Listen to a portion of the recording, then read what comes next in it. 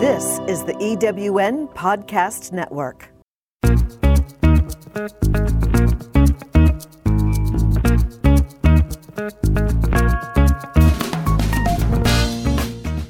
Welcome to Late Boomers, our podcast guide to creating your third act with style, power, and impact. Hi, I'm Kathy Worthington.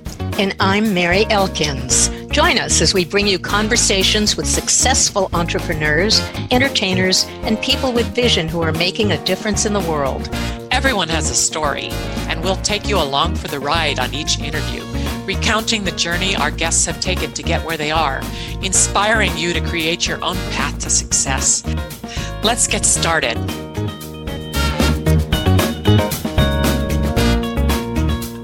Hello, I'm Kathy Worthington.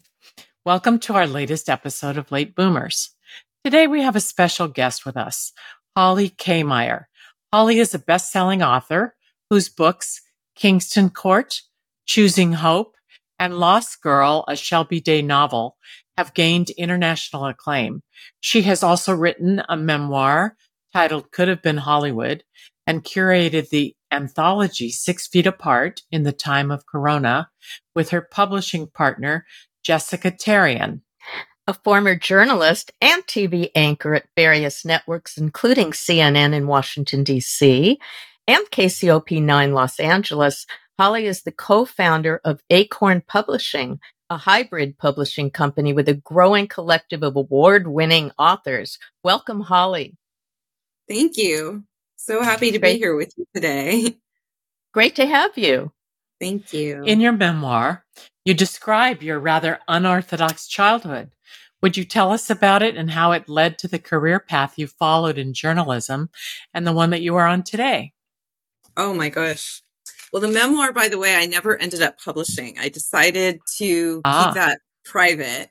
And what I have done is I've actually cannibalized from my memoir and added pieces of it into all of my fiction books. So it's hiding out in all my novels. I would say, gosh, my childhood has led to my career path in so many different ways. It was so unique that it gave me a lot of material to write about. I was also taught how to keep secrets at a young age. And when you keep secrets, writing can be a really good way to share them without actually telling your secrets. And another thing about my childhood is my father was extremely interested in the news. We got 3 different major newspapers wherever we lived. He watched the news every night reverently. And as a child, I remember sitting with him on the couch and watching the news and going through the papers with him and thinking that these were the important people in the world. And I wanted nothing more than to be one of those people that had captured so much of my father's attention. So it really did lead to where I am now. I get that. That's interesting.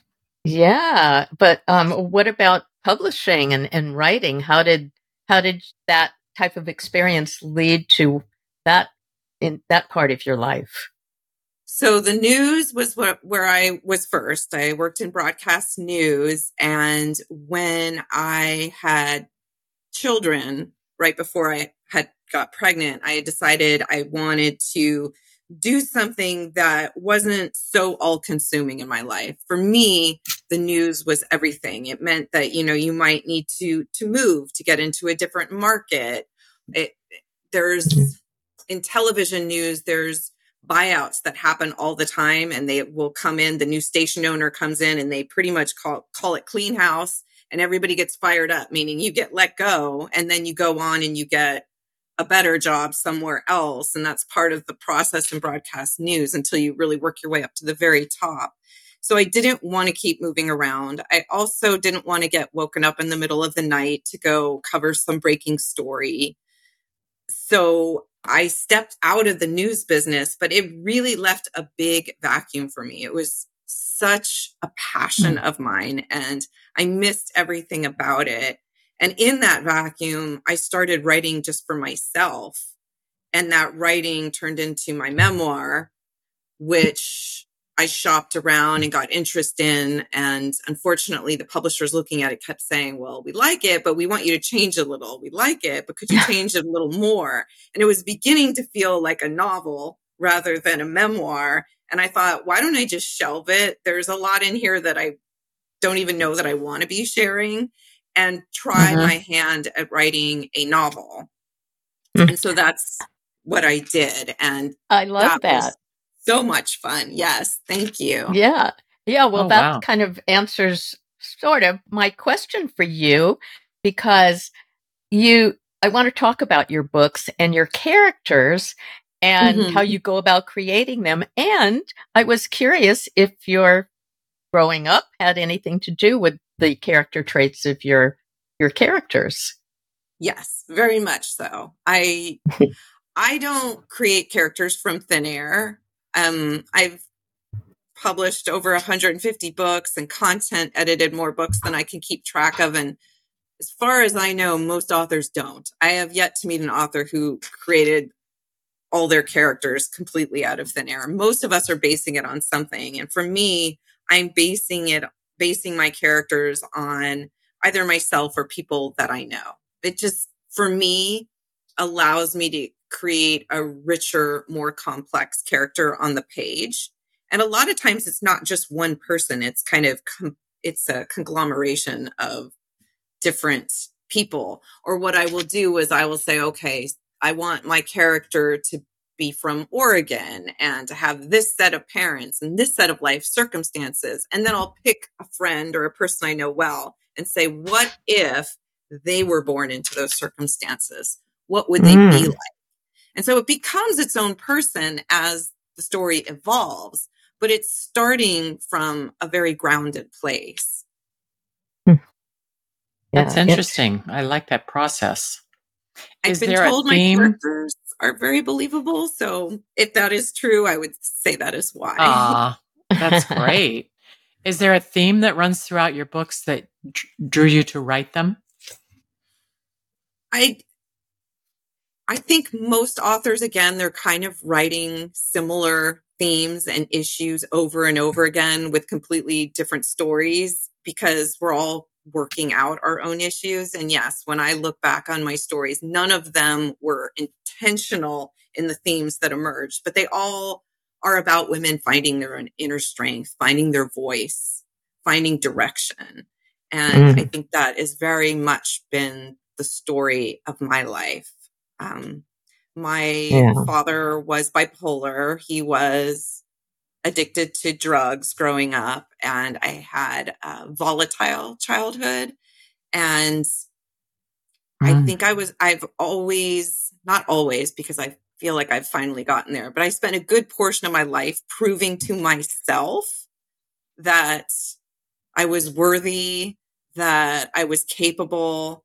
And my main female characters, that seems to be their underlying drive in life as well.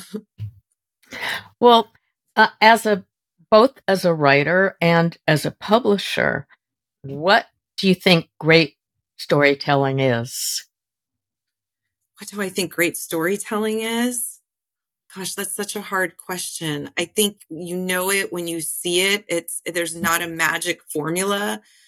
If I tried to take it down to one tangible thing, I would say it's truth telling. It's going so deep, so granular that your characters and their issues are, what is the word? I just lost the word that I'm looking for. Yeah, if you go granular enough, they become universal. And it's hard to go that deep. What is the real truth of anything? And when you write the real truth, and oftentimes fiction is more true than nonfiction. But it's an interesting concept, saying that fiction is more true than nonfiction. I love that, because I love reading novels, and they do feel very real when you're in them. I really believe they're more real, because when an author sits down and writes something that they're calling true, there's a lot more armor that goes into that. When you dive into fiction, your real truth can come through because the armor is the characters. Yeah. The characters are a filter. And that way you feel the vulnerability, because there's not as Absolutely. much vulnerability, I can't even say it, in the nonfiction books. It's You know, harder. they're all shrouded in research. It's much harder, yes. And the It very is. best narrative nonfiction or memoirists are able to pull that off. But most of us find it a lot easier to be vulnerable when we're telling a fictional story. It's like acting. You have this character that you're creating that may be part of you, but it isn't, so you feel less constrained. Yes. You have to tap into who you really are in order to act a part. I feel like writing in a lot of ways is probably similar to acting. Whenever I'm writing any of my characters, I need to be inside their head, remembering all of their backstory, who they are, what their traumas are, what their drivers are, and then very much feeling what they would do when presented with a conflict, because any good book is conflict. It's you have a character and you have conflict that you're throwing at them, and how are they dealing with this conflict? And so whether you're writing it or you're acting it out on screen, you've got to feel it. You've got to tap into those emotions and believe that it's happening to you. Is there a way you personally do that as far as your process? Do you meditate before? How do you do it? I think a lot before I write. For me, the writing is the easy part. It's when I'm going on walks. It's when I'm doing the dishes, when I'm taking a shower, when I'm cleaning the house, when I'm driving. I'm always lost in my head. It can be kind of a pain to grow up around, to be married to a writer, to have a writer for your mother or your father, because we're lost in our heads so much. When we actually go to write, I think most of us have done a lot of the work already. It's just, hopefully on a good day, it's pouring out because it's been processing before you sat down at the keyboard. Super. Yeah. And what led you to establish Acorn Publishing? Oh, that's a great question. So I had a content editing business, and my best friend, Jessica, had been a traditionally published author who had done exceptionally well. And she bought the rights back from her publishing house because she wanted all the control and she wanted to self-publish her own books. But she didn't want to appear self-published because there was such a stigma attached to this 8 years ago. And so she came to me and said, hey, would you take your, Acorn Publishing author services and say that it's also a publishing company so that I can publish under this basically fake imprint and appear as if I'm with a publishing house? And I said, sure, that would be kind of fun. And I hired my graphic designer to create the Acorn logo, which is now our logo. And before she got started, I thought, why don't I use this kind of once in a lifetime opportunity to do it with her? I already had Kingston Court written. I was getting ready to shop it around.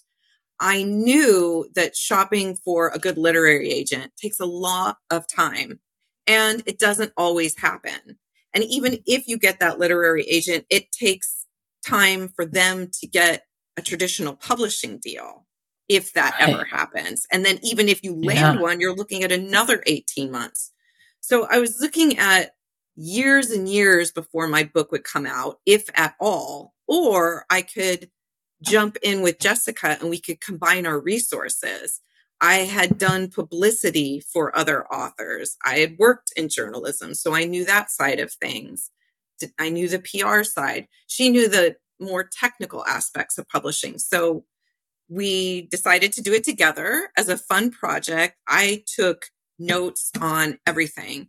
Jessica is quite a bit younger than me, and she's really comfortable with the technology side of it. So when it came to learning how to upload to distributors, how to do formatting, all the things that were required being technologically savvy, I was taking detailed notes as if I was writing a book on publishing for dummies. First, you press this button, then you press that button. And I said, okay, now what did you do? And she said, oh, I did this. And I said, okay, but you just missed 4 steps in between. And, okay, she would back up and I would write everything down. So by the time our books were released, I had pages and pages and pages of exactly what we did and how to do it. And I asked her if she'd like to try making this into a real company.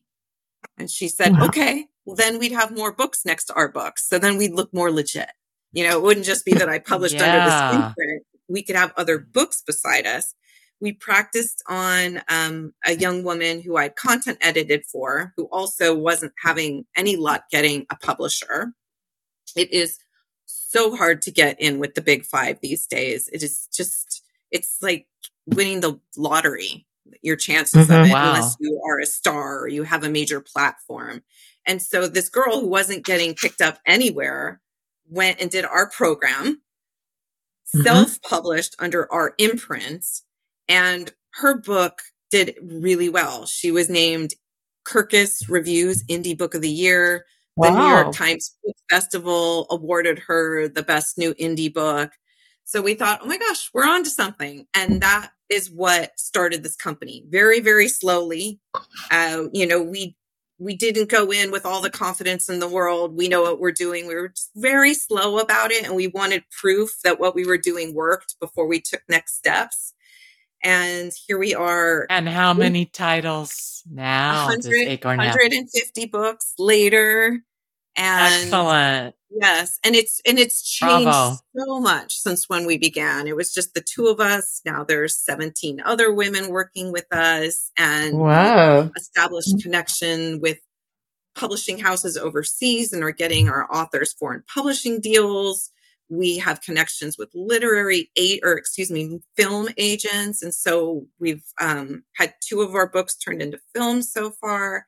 So it's become so much more than we ever imagined it would be. It's a bigger dream than we dreamed for ourselves. Absolutely. Absolutely. Oh, wonderful. Well, yeah. So tell us a little bit more about what choices authors have in publishing their books, and tell us what hybrid publishing is. I don't think too many people really know what that is. So the main options today for writers who want to get published are to get with the big 5 publishing houses. Then there is smaller presses. And the risk with smaller presses is they tend to go out of business. So getting with the big 5 is the dream. That's what we're all hoping for. But they take about 2% of all the writers out there shopping for a literary agent each year. And you need a literary agent to get in with the big 5. Only 2% of the writers will get a good literary agent. And of all those literary agents shopping to the big 5 each year, only 2% of those are going to get deals. So you're looking at being the 2% of the 2%.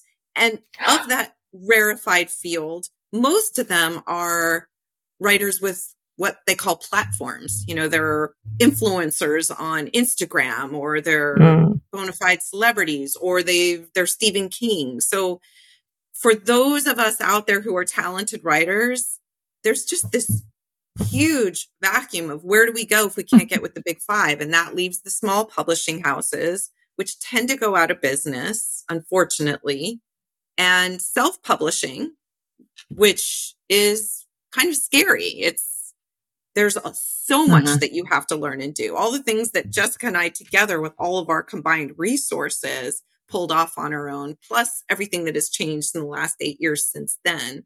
So it's almost like you've got self-publishing and then you have hybrid, which when we first started, people really had no idea what a hybrid is. And now it is becoming more and more of the accepted way to go. And it's basically, hybrid just means a combination of things. So ideally, it is the best of traditional publishing and the best of self-publishing combined.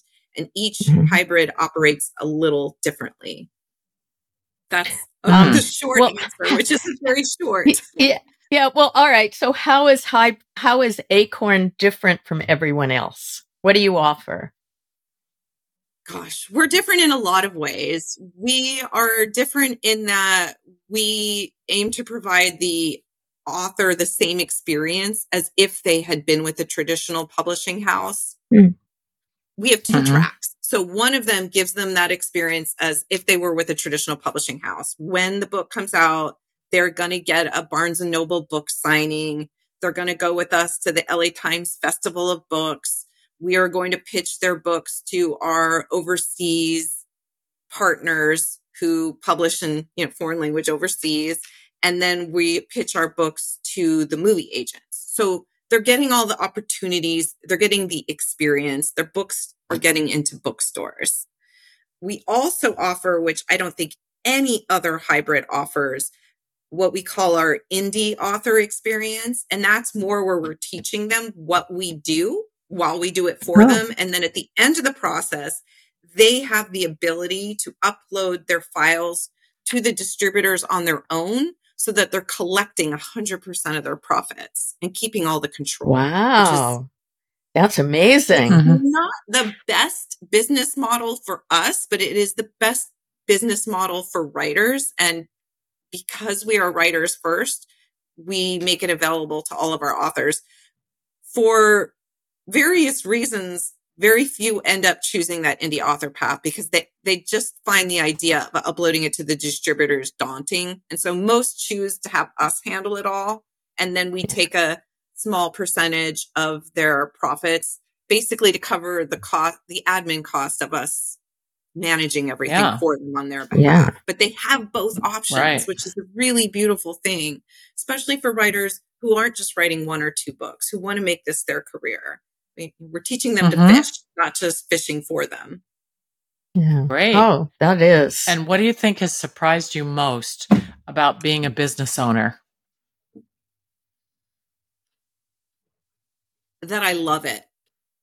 That's what surprised me most. I love that answer.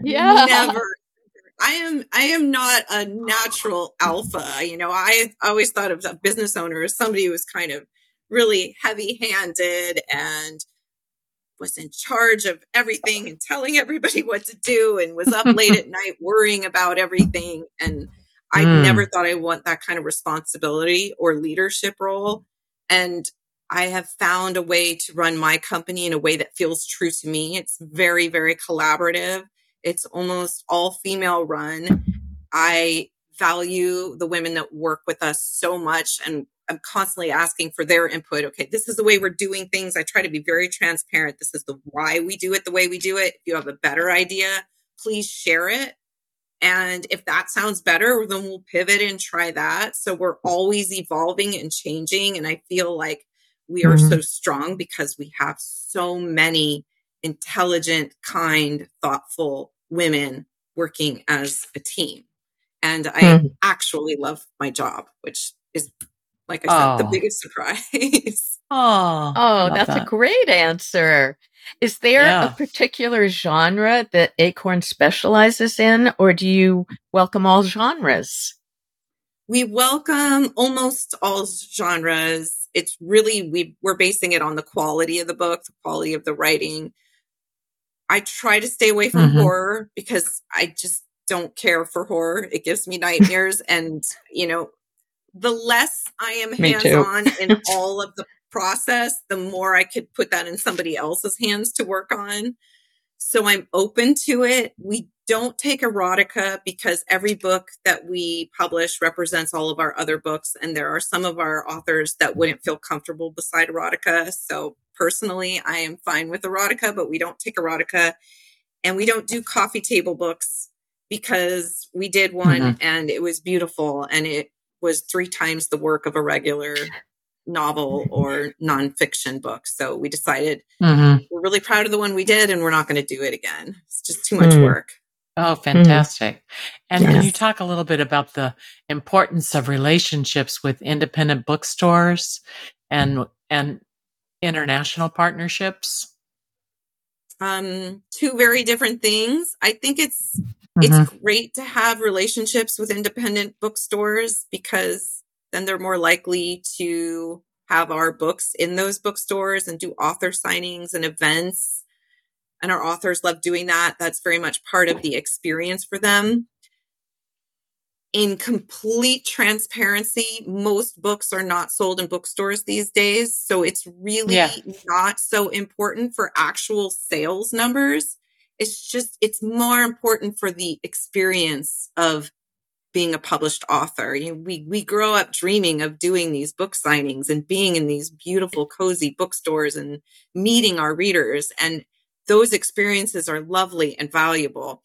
But when it comes to profits, that's mostly, unfortunately, Amazon and, to a much, much smaller extent, the Barnes and Nobles of the world. So that's kind of the reality right now. Kind of breaks your heart, but that's reality, right? Yeah. Yes. Yeah. What about the international partnerships? Those are important because that is how we get our authors traditional publishing deals overseas. For one, it's part of that whole author experience, being able to say that you're with a traditional publishing house. All of our authors, we're all kind of insecure people. We're looking to feel validated, and just getting vetted by a hybrid is a big deal. Getting vetted and selected by an overseas traditional publishing house feels very validating. And seeing your book in another language is exciting. And it opens up a whole nother sales avenue. My books that got picked up in Italy, for example, were doing really well there. So I was actually making more money in Italy at a time than I was here. So those are valuable for all the reasons. Yeah, that's incredible. Yeah, to see your book in other really languages. Interesting. Yeah. Yes, it's so exciting. I have them out. But part of my home decor is my books all stacked up, and not just the English language ones, but the ones in other languages. That's so rewarding, and you get to travel. Yes. That's not a bad outcome of that. No, it's not a bad outcome. Well, you don't have to travel. Not all of our authors travel to the countries where their books are published. It's not a requirement, but it is a joyful thing to do if you can, to go there and do a in-person book signing. Yeah. Well, on a personal note. Yes, sorry. Go ahead. I was going to say that again, though, is more about the experience than the actual sales. Sales happen because people see your books online there or at their bookstores there, and they like them. And do you do book signings when you go overseas? Yes, or authors that have chosen to go overseas to the countries where their books are selling have done book signings, but it's not a given. It's a choice. Yeah. Well, on a personal note, you have children, and I'm amazed at how much you do. How difficult has it been to be a mother and a writer and to run a business? I mean, how do you find the time? Do you just not sleep? It is hard. And, I'm one of 8, and my mother was a director at a big company. And I always used to ask her when I was a child, how do you do it, Mom? And she would say, you do what you have to do. The more you have to do, the more you do. You find the time because you need to. And I found that to be very true in my own life. The busier I am, the more time I'm able to find. And I definitely sleep. I'm a huge fan of sleep. So where I cut corners is I don't ever watch television. That takes up a lot of time. Yeah, but it does. Sleep, right. No, that's way too important to me. What would you like our audience to have as a takeaway today? Oh my goodness, what a great question. Make time for the things that are most important to you. I always dreamed of being an author. I didn't think I actually would become one. And I became one because I made the time for it. It's as simple as that. You look on your planner and you schedule things out, and you can make time for anything that you truly value. People tell you can do whatever you want. I don't necessarily think that's true. I could not become a doctor if I wanted to become a doctor. I'm terrible at science. But the things that I love, that I really want and have the capability to do, I absolutely can do if I make time for them. All about making the time. It absolutely is. And that's such great advice. Thank you so much, Holly. Our guest today on Late Boomers has been author and publisher Holly Kammier. You will find her books Lost Girl, Choosing Hope, Kingston Court, and 6 Feet Apart in the Time of Corona in bookstores everywhere. And you can reach Holly on her website, acornpublishingllc.com, and her Kammier, Kammier.com, and at acornpublishingllc@gmail.com. Email her. Thank you so much. We want to remind our listeners also to subscribe to this podcast on your favorite platform and on our YouTube channel, Late Boomers Podcast. We encourage you to follow us on Instagram at I am Kathy Worthington and at I am Mary Elkins and at Late Boomers, and drop us a line at our website too, lateboomers.biz, B-I-Z. We are grateful to our listeners and viewers around the world, and we strive to bring you something of value to inspire, motivate, enlighten, and entertain you. Thank you so much, Holly. Thank you. Thank you.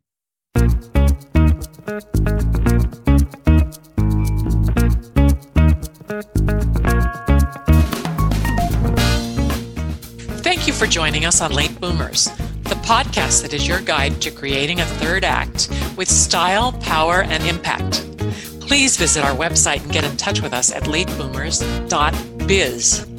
If you would like to listen to or download other episodes of Late Boomers, go to ewnpodcastnetwork.com. This podcast is also available on Spotify, Apple Podcast, and most other major podcast sites. We hope you make use of the wisdom you've gained here and that you enjoy a successful third act with your own style, power, and impact.